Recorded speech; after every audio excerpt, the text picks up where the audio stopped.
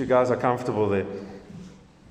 So, today, I really just felt we're busy with speaking about the ability of the Spirit and speaking about the gifts and things like that. And it's funny because as I've been preparing, I've kind of taken many detours. I try and jump into the power gifts and talk about that. And I didn't get very far because I kept feeling like God bringing me in a different direction.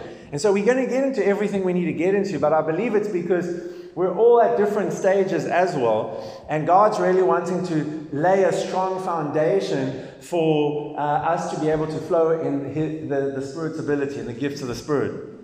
So today, I want to start off by looking at what is the aim of Christianity. Okay, John chapter 3, verse 16. From the Amplified, it says, "For God so greatly loved and dearly prized the world that he even gave up his only begotten unique Son, that whosoever believes in, trusts in, clings to, relies on him, shall not perish, come to destruction or be lost, but have eternal, everlasting life." So this is really a fridge magnet scripture, meaning it's common, okay? If there was a fridge magnet with a scripture on, this would be there, because we're all familiar with it. But it's really an important verse that expresses the heart of what God intended when he intended Christianity. You know, most of us in the room, I'm sure, have heard that verse, and we can quote that verse, maybe not from the Amplified version, but from an easier version, but a less wordy version.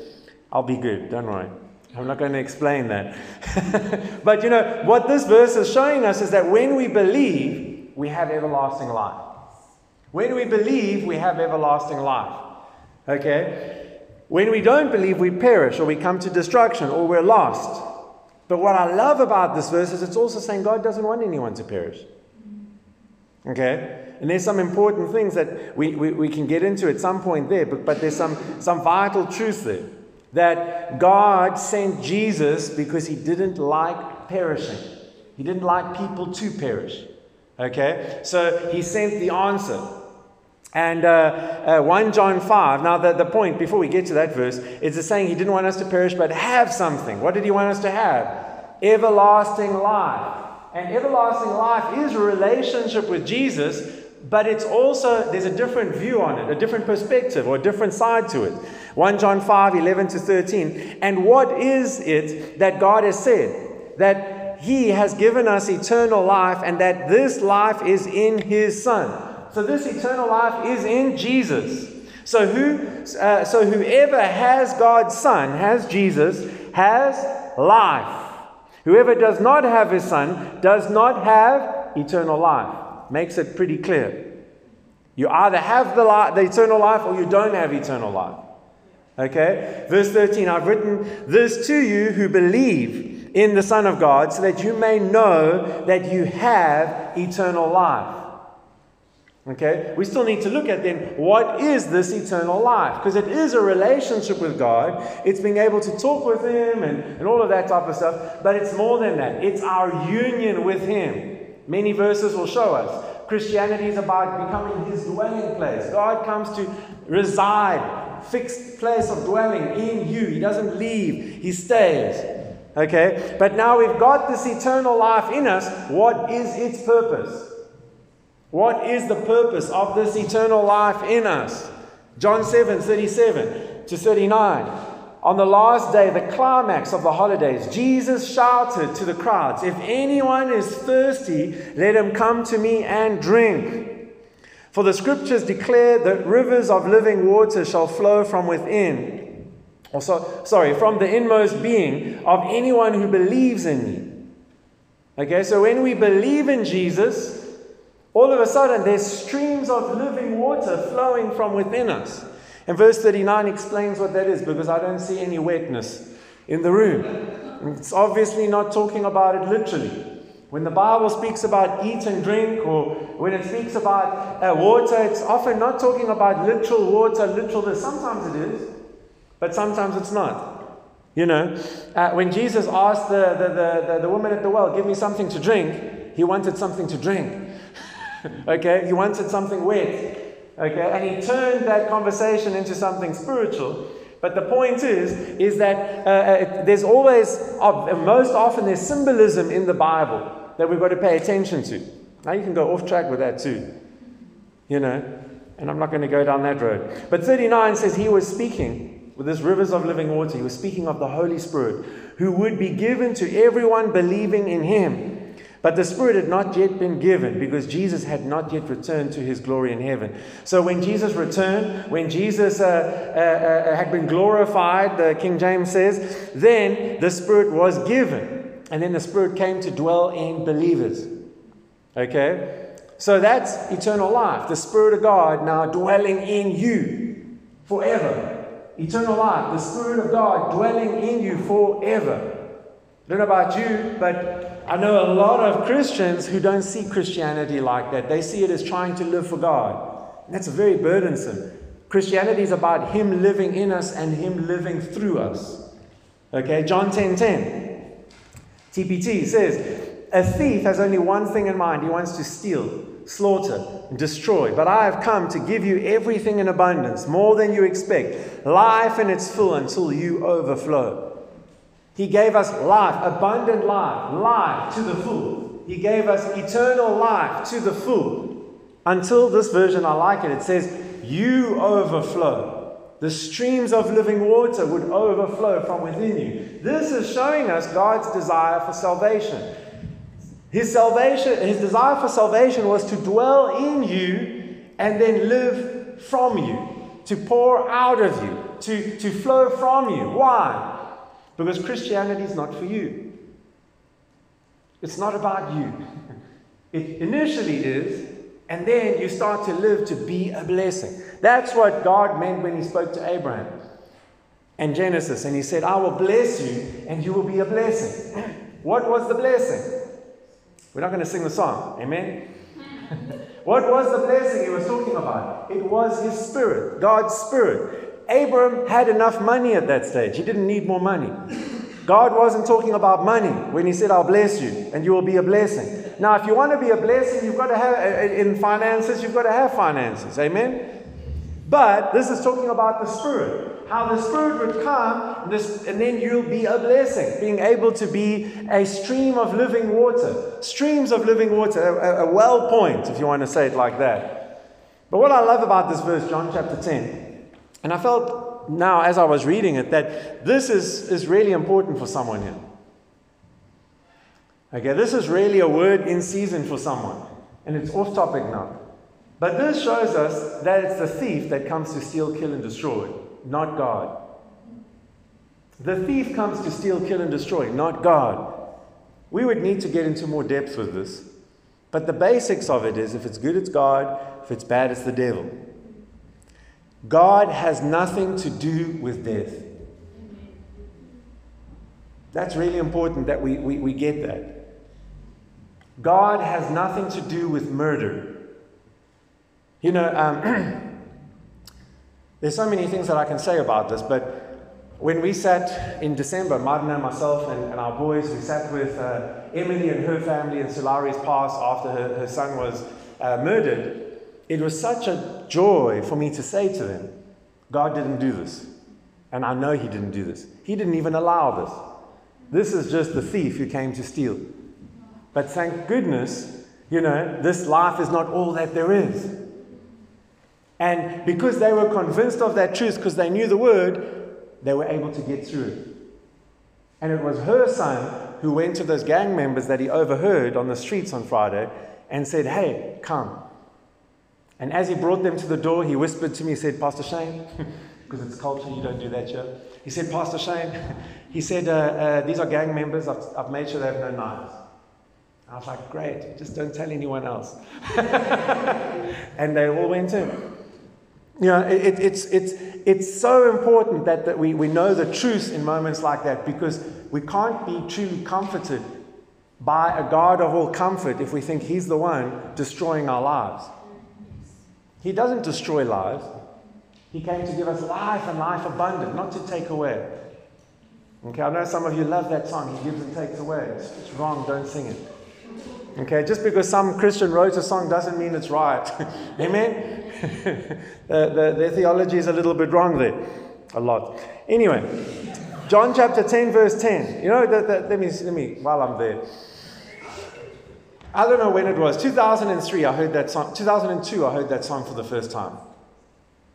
I remember the moment. I was visiting my home church because I was at a Year of Your Life program, but I was standing at the back of my home church, and they started singing the song, and I was like, I haven't heard this song before. This is a new one. So I stood there. I thought, I've never done this before. I thought, let me just listen to the words before I start singing the song. I've never done that before. And I started listening to the song. And then when it got to that part, so far I liked it. And then it starts singing, He gives and takes away. And I was like, I don't know why I disagree with that, but I don't agree with that. And I had no clue. And someone was like, wow, after the service, that was such a powerful song. I enjoyed it so much. And I was like, I don't know why I didn't like that, but I didn't like that. And they were like, oh, you don't know what you're talking about. It's in Job. And I was like, yeah, I still don't know why I don't like it, but I don't like it. And then the next couple of months, I sought an answer in the Word, and then I got my answer. And I was like, Job said that. God didn't say that. It's not that just because someone recorded something said in the Bible doesn't mean it's the truth. It's the truth that they said it, but it doesn't make it the truth. Okay? Just because the Bible says Judas went and hung himself doesn't mean we should. Okay? Some things are just historical fact. Okay? It's not instruction. And so if someone said something, it doesn't make it right. If Jesus said it, obviously it makes it right.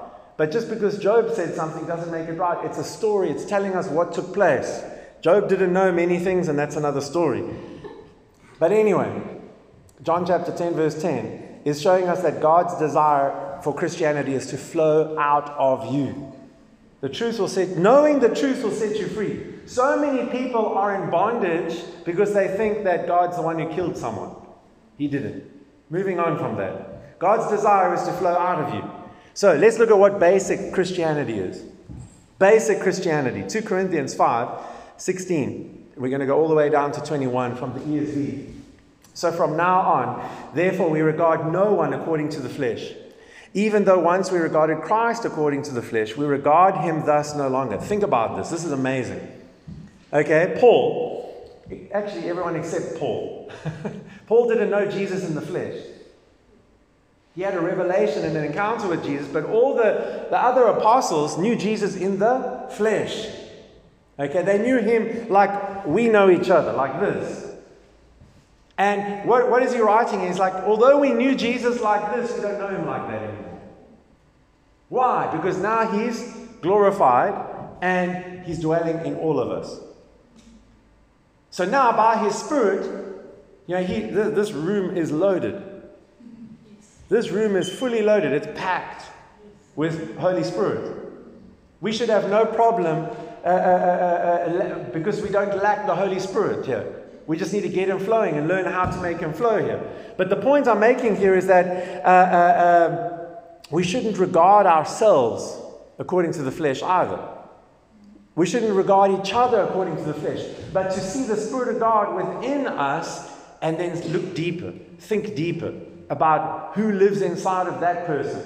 Yes, they irritate me, but maybe they just haven't let Jesus out enough. Yes, I irritate you, but maybe in that area of my life I'm not letting Jesus out enough. But look at here, this is Christianity, basic Christianity. Therefore, verse 17, if anyone is in Christ, he's a new creation. When we receive Jesus, we believe the gospel, we are now in that moment baptized, immersed into Christ, and now you're completely new. The old is gone, the old has passed away, behold, the new has come. Christianity is not just a try again life, it's a new life. Okay? The person before you got saved is gone. Spiritually, they're not there. You're completely new. One translation says a new species of being. You know, I received Christ when I was young, like 5 or 6 years old. So I can't remember what it felt like. But many of you who got saved in more recent days or years, you know what it feels like. You can sense a change. Something's different. Why? Because you didn't have the Spirit of God living in you, and now you do have the Spirit of God living in you. It makes the world of difference, even if you don't understand it. But the more you understand it, the more you step into it, the more you enjoy it. Okay, verse 18. All of this is from God, who through Christ reconciled or made friendly us to himself and gave us the ministry of reconciliation. Christianity 101. Okay, we are now not at odds with God. You're not an enemy of God. You're not at odds with God. You've been reconciled with God. These are some foundational things many Christians don't believe. Okay? God is not at odds with us. We're not at odds with God. And He's given us a ministry. Every single Christian has a ministry. That ministry is the ministry of reconciliation. A lot of people in churchianity come to church, go to church, pay the pastor to do the ministry. Okay, and this is part of ministry. I'm equipping you for the work of the ministry, Ephesians 4:11 says. So what I'm doing now should be enabling you to go out there and live a life of ministry. What ministry? Reconciliation. What does that mean? Helping people be reconciled with God. Because God Himself has reconciled Himself to the world. He's reached out to the world. Now He's waiting for people to respond to Him. I don't know if you've ever felt like you need to try and get God's attention. You know, sometimes in tough situations, in tough moments, we feel like I need to try and get God's attention. Where's God? Oh, He's far from me. I don't know where He is. What's going on here? You know, whatever the situation is. Jesus, for God so loved the world that He sent Jesus to do what He did for us. That was God showing us that we have His attention. We weren't looking for His attention. We've got His attention. He's eagerly waiting for us to give Him our attention. That's believe. When we believe, we're giving Him our attention, and then great things can happen. Okay? Verse 19. That is, in Christ, God was reconciling the world to Himself, not counting trespasses against them. That is an amazing line that most people don't believe. Most Christians don't believe. What is it saying? That God was in Christ reconciling, making the world friendly with Himself, not counting their sin, their trespasses against them. God was not holding men's sin against them before the cross even. That's what that's saying. God is not holding your sin against you. Your sin has been dealt with, but He was never holding it against you because love keeps no records of wrong. Okay? And entrusting us with the message of reconciliation. Therefore, we are ambassadors for Christ. God making His appeal through us. This is basic Christianity. God is reaching out to the world through us. The problem is some of us are not letting Him reach out to people through us. And I'm not saying take your Bible with you to work and take your Bible with you to the park and everywhere. If you want to do that, you can. But you've got it on your phone anyway. But it's like you don't have to take and Bible bash people. All we're saying is you're taking Jesus with you everywhere. So from time to time, let Him out. From time to time, and we'll talk about what that looks like, but just let Him out. Okay? The New Living Translation, I put it up there for you. It says, we implore you, we plead with you. The Passion says, tenderly pleading with you on Christ's behalf, be reconciled to God. I want you to kind of just think about the emotion in that line for a moment. This is showing the goodness of God right there. God as a loving Father pleading with the world to come back to me. Pleading with men all over the world, come back to me. Come into relationship with me. How is He doing that? Through you and me. How does that work? We are His ambassadors, so then when we see someone needs God, we would let God in us reach out to them and be Jesus to them. Okay? The Amplified Classic says, so we are Christ's ambassadors, God making His appeal as it were through us. We, as Christ's personal representatives, beg you. This is how we should be around unbelievers. Pleading, begging. What's the other phrase there? Tenderly pleading with them. Be reconciled to God. That all reveals a compassion and a love, doesn't it? It doesn't reveal a placard with turn or burn. I've never seen that work. It doesn't reveal that. What does it reveal? Love, compassion, relationship. Verse 21. For our sake he made him to be sin who knew no sin, that we might be made the righteousness of God in him. I quoted a different translation, but that's what it says. Okay, the point there is that this is basic Christianity. Christianity 101. You received Jesus and he became what you were, sin, so that you can become what he is, righteous. You were made right with God. Okay? Let's say if you're a believer right now and you've made some mistakes even today. In the midst of that mistake, you're still right with God. And that shouldn't kind of make you want to go and carry on with whatever it is. But the point is, you might have repercussions or things like that. What do you call them? Consequences. Because of that. But what it should show you is God loves me so much that he's never holding my sin against me. And because of my faith in Jesus, he sees me as 100% right 100% of the time. Whenever, I come into conversation with God and want to pray or whatever, he sees me as 100% right with him. I don't have to conjure up something. I don't have to kind of work my way into his presence because he sees me as right. 1 John 4 verse 17 says, as he is, so are we in this world. What is that saying? You're just like Jesus right now in your spirit. We want to see it in your emotions and in your actions. Amen. But in your spirit, God is a spirit, and those who worship him must worship him in spirit and truth. Your spirit to God's spirit, there's a perfect relationship. You just need to focus in on that relationship if you want to experience more of it. So this is basic Christianity. It's being transformed and then starting to live like Jesus. Basic Christianity. Being transformed and starting to live like Jesus. Let me ask you this. What is the number one characteristic that would identify a child of God?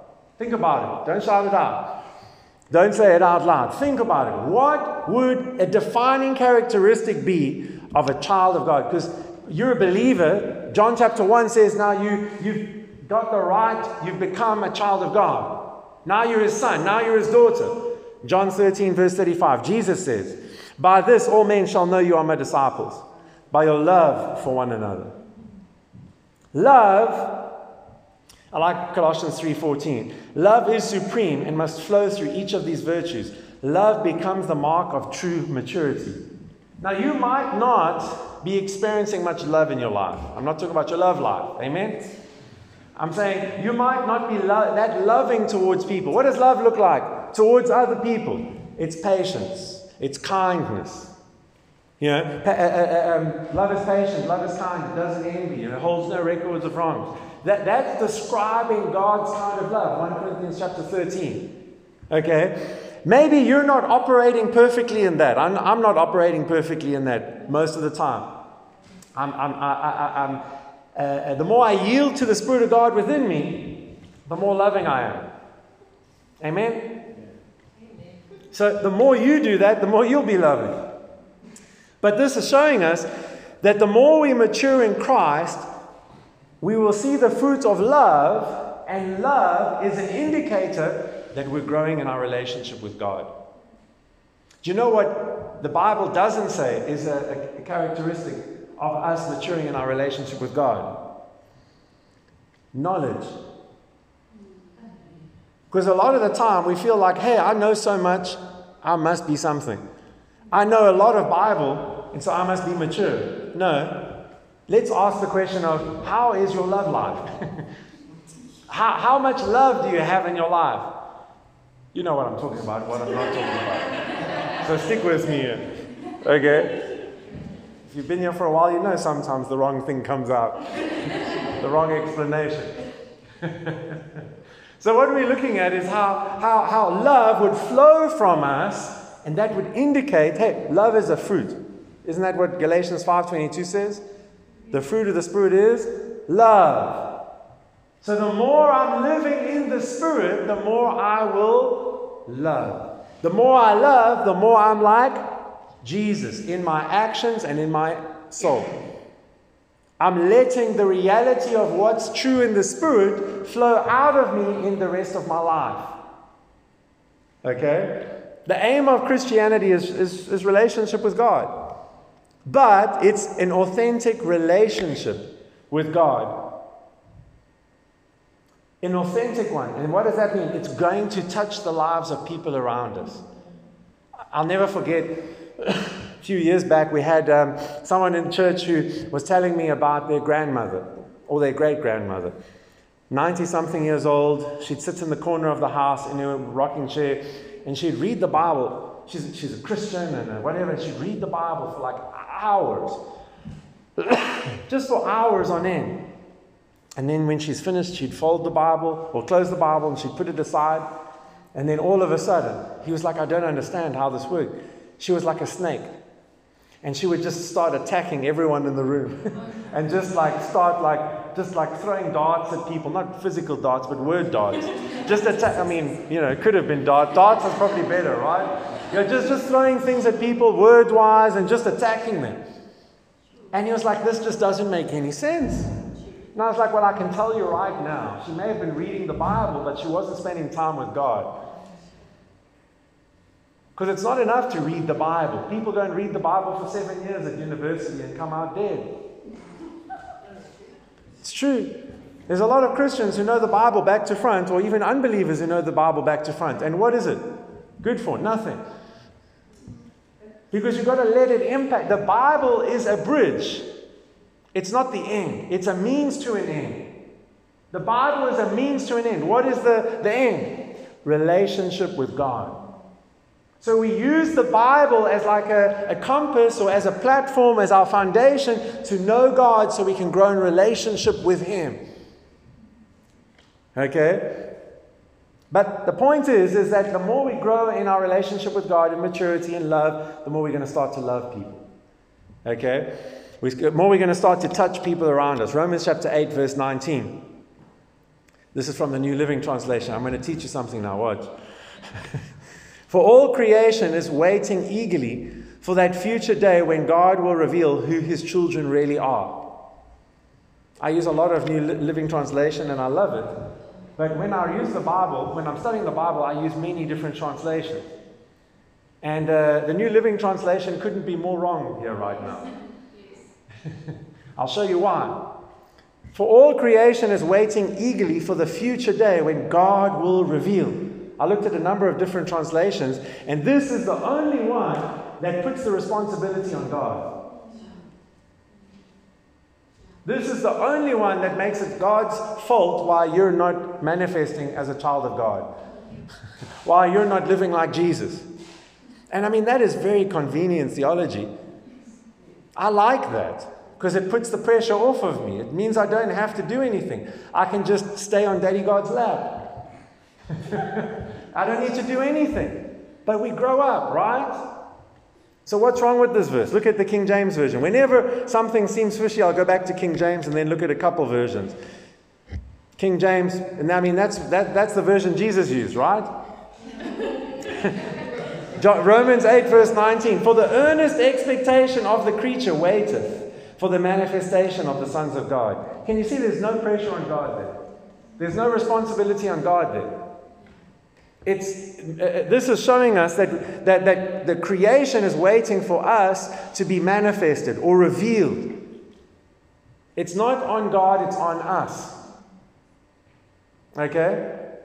Someone can let me use a less condemning one.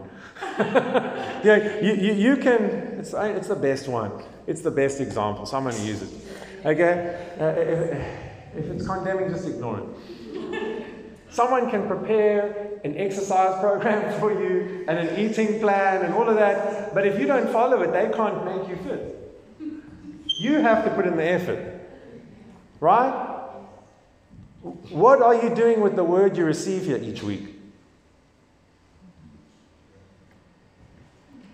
Because it's nice to, some of you might have like lists of podcasts and sermons on your phone that you're listening to continuously. All these big shots, hot knobs, or whatever you call them. Like it's like, wow, these are awesome people. I'm enjoying listening to their teaching. You know, what are you doing with them? You know what James says? James says when we look in the Word, and if we don't do it, we deceive ourselves. And so listening to more teaching doesn't mature us. Knowing more about Jesus doesn't mature us. Knowing more about your identity in Christ will not mature you. It helps, but what are you doing with what you know? Faith without works is dead. This means that we've got to allow the faith in us to produce something. And we sometimes need to make decisions to step into something. I want to challenge you. One of the best things you can do after listening to a teaching, whether it's on Sunday or in the week or whatever, is sit and think and pray about it. God, what can I adjust in my life from this teaching? How do I need to grow? Is there a mindset that I need to change in order to mature? Because change starts in your head and in your heart, and then it manifests. So don't just try and get the action right. Get the heart right, and then the action will follow. But it takes a conscious decision of, God, do I need to do something? Yeah, what is it? This is a call to growing up. Romans chapter 8, verse 19 from the Amplified. I'm going to show you a couple verses, different translations. For even the whole creation, all nature waits expectantly and longs earnestly for God's sons to be made known, waiting for the revealing, the disclosing of their sonship. Creation is waiting for us. It's kind of, let me read the next version. You'll see what I was about to say. The entire universe is standing on tiptoe, yearning to see the unveiling of God's glorious sons and daughters. You know what this is saying? There are people in the world trapped in darkness and in hopelessness. And creation is waiting for a child of God to show up. Creation is waiting for us to show up and be like Jesus. Hopelessness, we've got the answer. Despair, we've got the answer. And in many other areas. You know, a testimony, Pastor Emily from Solaris messaged me a couple of weeks back now and was like, you know, my sister had a stroke. She's in hospital. We're in ICU. We're going to go and see her now. So we prayed for a couple of days, and after 6 days, she wasn't getting better. It was getting worse. So I said to Emily, like, we'll meet you at the hospital. So, you know, Marna and I packed the kids in the car, and we drove off to Tygerberg, and we went. And she didn't look good. She would basically open her eyes for like 30 seconds and fall back into sleep. They hadn't washed her for 8 days because they didn't think she'd make it. Okay, that's how bad it was. And people were praying and all that. And I just said, you know, we're going to have to go and lay hands rather. And so we went. We greeted her. She went back to sleep. We prayed. We released life. And then we left so that the husband and someone else could go in and then spend some time with her. And when they came out, they said already, she's been awake for the whole time. There was immediate improvement. You know, within a few hours or days, I think the next day or so, they moved her into a normal ward, out of ICU. Then they moved her to a different hospital because she wasn't very critical anymore. And she's been improving since that point. Before that, there was no improvement. Because she was waiting for a child of God to show up. And Emily and I showed up. You know, there's another testimony. I tried to think of a testimony on which isn't healing related, but that's healing related. This one was, and I cannot remember where I heard this testimony. Marna will remember, and I'll ask her, and we'll find the recording of it. But there was these Christians, husband and wife, I guess, and they were like, would go on Google Earth. Have you ever been on Google Earth and you're looking at the different places in the world, and as they would go kind of through Google Earth, they would always be drawn on the map to this very secluded little village in the middle, I think, of Russia. And they would just be drawn there, and then they would be praying for this this place, but they felt like they needed to do something with this. And so it took them, I think, about 6, 7, 8 months or so to raise enough money and find the right stuff, people and all of that, to be able to organize to go visit this village and take the gospel to them. They know nothing about these people. They know nothing about anything there.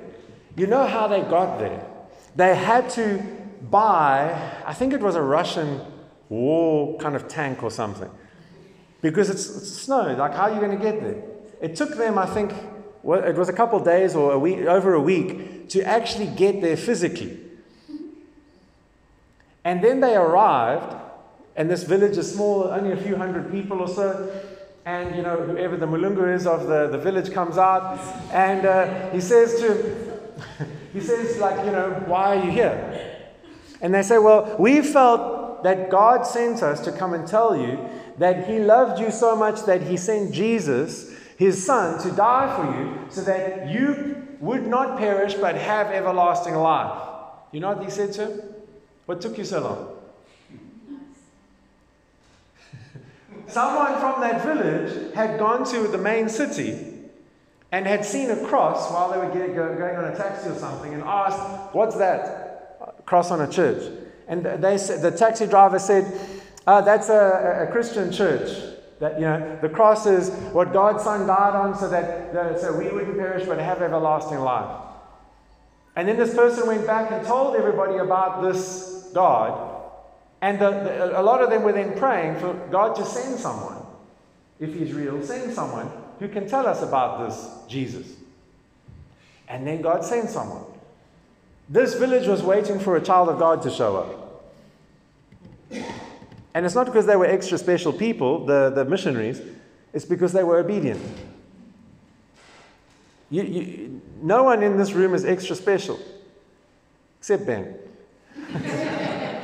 No one is extra special. But those of us who are obedient and stepping out, God will do something through us. Romans chapter 10, verse 13 to 15, New Living Translation. For everyone who calls on the name of the Lord will be saved. How can they that call on Him to be saved? How can they call on Him to save them unless they believe in Him? How can they believe in Him unless they've never heard about Him? How can they hear about Him unless someone tells them? How will anyone go and tell them without being sent?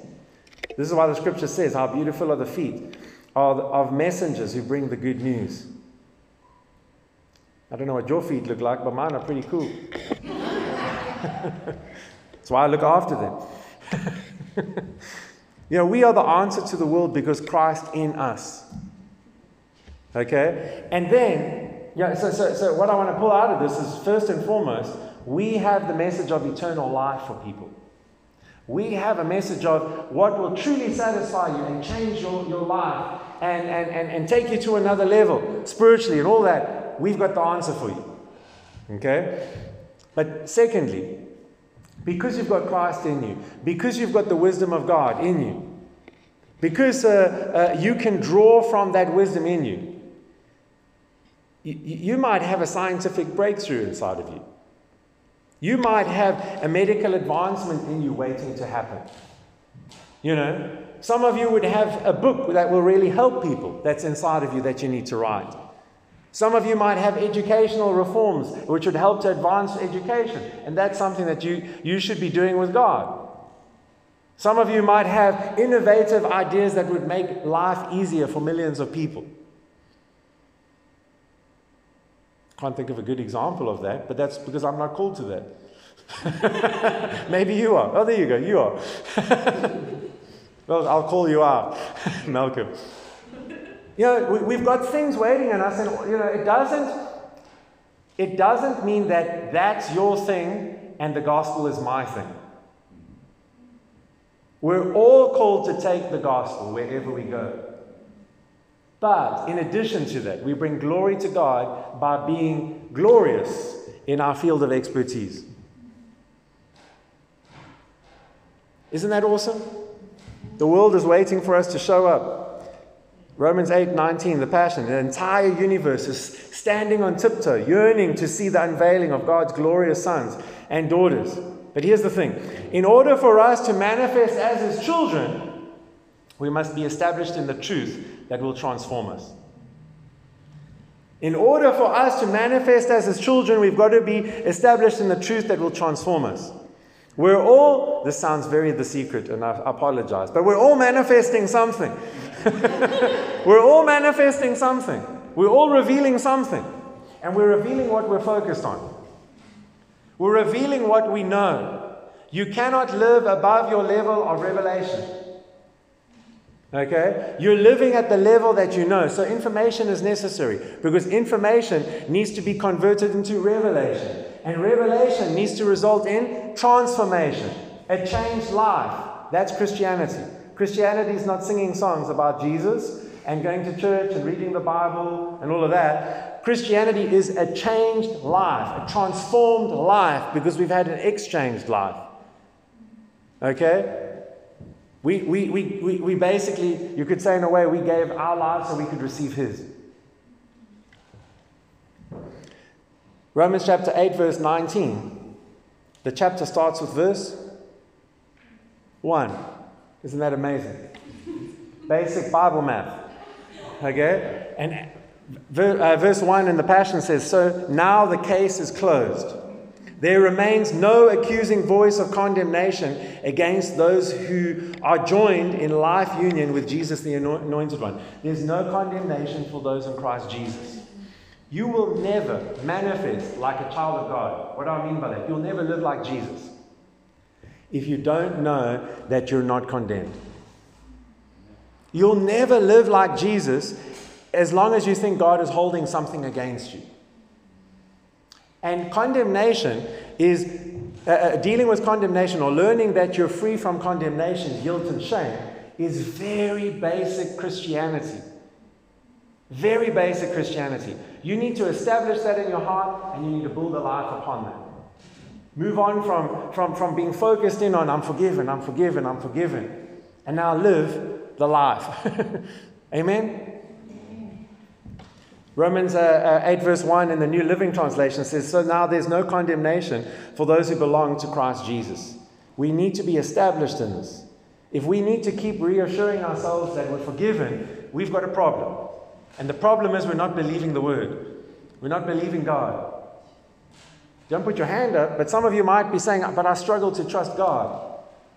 I like what Johan said last week. The missionary who came to speak. He said, if we can't trust God, we've got big problems. Because who else can we trust? You know, it should be easy to trust God because He's never proven Himself untrustworthy. So what are we looking for? We're looking for transformation. Okay, transformation starts with a changed mind. When I say transformation, I think most of us probably, if you're religious, we gravitate towards the word repentance. Okay? Think about what does repentance mean for you at the moment. For a lot of people, it's turning from sin. That's not what it means. Okay? The Greek means to think differently or afterwards. That is to reconsider. Thayer's definition is to change one's mind. To change one's mind for the better. To heartily amend with abhorrence one's past sins. Jesus said in Mark chapter 1 verse 15, "The time is fulfilled, the kingdom of God is at hand, repent ye and believe the gospel." That is repentance. Changing your mind and believing something better. Believing the truth. Okay? Changing your mind will help change your life. So some of us don't act like love, act like Jesus because we don't know that we have love inside of us. Some people's Christian experience is, great example. I was in a service once at a different church, and I was sitting in the audience, and this was a couple of years ago, and a friend of mine who was in ministry, or still is, he was standing in front of me worshiping. And I had just grown up and matured in a sense of learning that my emotions don't control me, I control them. I just learned that. And so I was starting to be established. I was experiencing victory from depression and all of that goes with that. And I was free. So I was like, my emotions don't control me. And then this guy, I'm watching him worship. I should have been worshiping. But I was watching him worship. And his hands are in the air and he's like crying, God, please touch me, God. Like, where are you, God? Touch me. And you can imagine why I'm watching him and not worshiping, right? It's distracting. And I'm watching him and he's crying, like begging God, pitch up, God. And then all of a sudden he starts laughing. And now he's just having a lovely time with this holy laughter, enjoying Jesus and whatever. And then, I would see him on Monday morning. And he was depressed again. And he wasn't full of the joy of the Lord. He was like down in the dumps because that experience is gone and all of this. And then at the end of the week, Sunday, the same story would happen. And eventually I said to him, listen, can we go for coffee? So we went for coffee and I was like, I used to be like you. Can I share something with you that will change your life? John chapter 14, verse 1. And I started telling him all the things about how you don't have to let your emotions control you. And he was like, thanks, but I like the way I am. He enjoyed the wholehearted seeking for an experience, and then the experience goes and he's just done again. And he didn't want anything else because he wasn't prepared to change his mind. His experience didn't change. Point being is, if we change our minds, we can change our lives. Okay? And just sharing two more verses with you. Romans chapter 12, verse 1 from the Passion. Beloved friends, what should our proper response be to God's marvelous mercies? I encourage you to surrender yourselves to God, to be His sacred living sacrifices. Live in holiness, experiencing all that delights His heart, for this becomes your genuine expression of worship. What is true worship? A yes, Lord life. What is true worship? Not a great song, but a yes, Lord life. Sometimes we look at the word and we're like, I don't want to do that. I don't want to live like that. That's not nice. But good worship is saying, yes, Lord. You're right, I'm wrong. You've been around longer than I have. You know a bit more. Amen? Romans chapter 12, verse 2 from the King James. Do not be conformed to this world, but be transformed, changed by the renewing of your mind. So if we want transformation, we've got to change the way we think, and we've got to start to think like God thinks. You won't live in the ability of the Spirit and flow in the gifts of the Spirit unless you start to think like God. That's why I got into all of this tonight. We need to change our thinking and start believing that we're not condemned. We need to change our thinking and believe that, Jesus said, believers will lay hands on the sick and see them recover. I'm a believer, so I can lay hands on the sick and I can see them recover. We need to change our thinking. Jesus said, John 14:12, He said, I tell you the truth. He who believes in me, the same works I do, he shall do, and greater works than these. We've got to start to believe that Jesus said that, so it must be true. So I can live like Jesus. I can live a life of love. I can live a life of power. Why? Because I believe. Not because I'm specially anointed. We're all specially anointed. We've all got the anointing, the Holy Spirit living within us. Amen. We've got to start to think like God thinks, so we can see the results that God wants to see in our lives. So we can manifest as children of God. You're manifesting something. Some of you, it's not manifesting good stuff. Even though you're saved, even though you've got the God Almighty living inside of you. But now you just need to start to let Him out of you. By focusing in on the reality of who is living inside of you. Amen? Father, I want to just thank you that we don't have to try hard to live the Christian life. But the Christian life is, I died and now you're living in me. The Christian life is one of just saying, yes, Lord, surrendering to you, to your will, to your word. Father, help each one of us to have a revelation of the amazing truth that we are born of God, which means we're born of love because you are love. Therefore, we can love people like you love them. Thank you, Father, that we can start to change our perspective of ourselves and start to see ourselves like you see us, so that we can start to be an even greater blessing to the people around us. There's a couple things I want to pray for before we close. Firstly, if you're here and you've never made a decision to receive Jesus, you've maybe gone to church a lot and all that, but you've never made a decision to believe the gospel and have Him come and live inside of you, and now you're a new creation. If you've never experienced that, then we want to help you experience that. Now, I'm not going to ask you to pray now or come up now or anything like that, but after the service, come up and let me pray with you. If you came with a friend who's a believer, ask them to pray with you. And if they can't, they'll bring you to me. But you don't leave tonight without making that decision, because it's a matter of urgency. Then secondly, I really feel like there's some who you're still stuck in condemnation. And I feel like God is wanting you to, He's saying to you that if you don't establish the fact that I'm not holding your sin against you, you don't get that established in your heart, you're never going to grow. You're never going to progress. It's time to grow up, but you need to, before you grow up, be established in this truth of you're not condemned. I'm not holding anything against you. Yes, what you did was wrong. Yes, what you did and the way you lived maybe was horrible. But Jesus dealt with that. As far as the east is from the west, that's how far He's removed your sin from you. You're forgiven and you're free. Father, I pray for whoever that is right now, that condemnation would lift off of them as they look to you.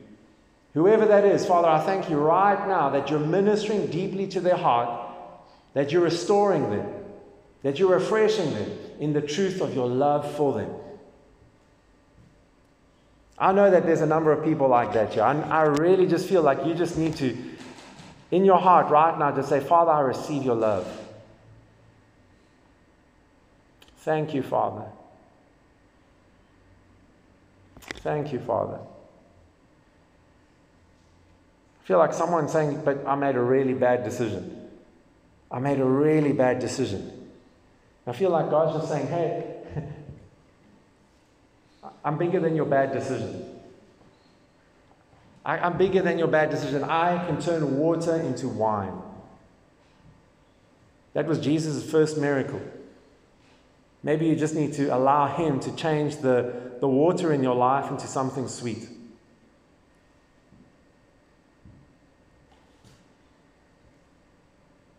And then I also just want to pray for us, Father, that all of us would step out in some way this week to share the gospel with others, to draw from your wisdom, to advance us in our marketplace or our career, wherever we are, so that we could bring you glory and be a blessing to other people. Father, I thank you that you stir up within us, that this message doesn't stay here when we say amen, but it goes with us this week and enables us to live a life of victory and a life with fruitfulness, which brings glory to you, Father. In Jesus' name. Amen. If you'd like prayer for anything, please come up. Otherwise, enjoy some refreshments and have a good evening.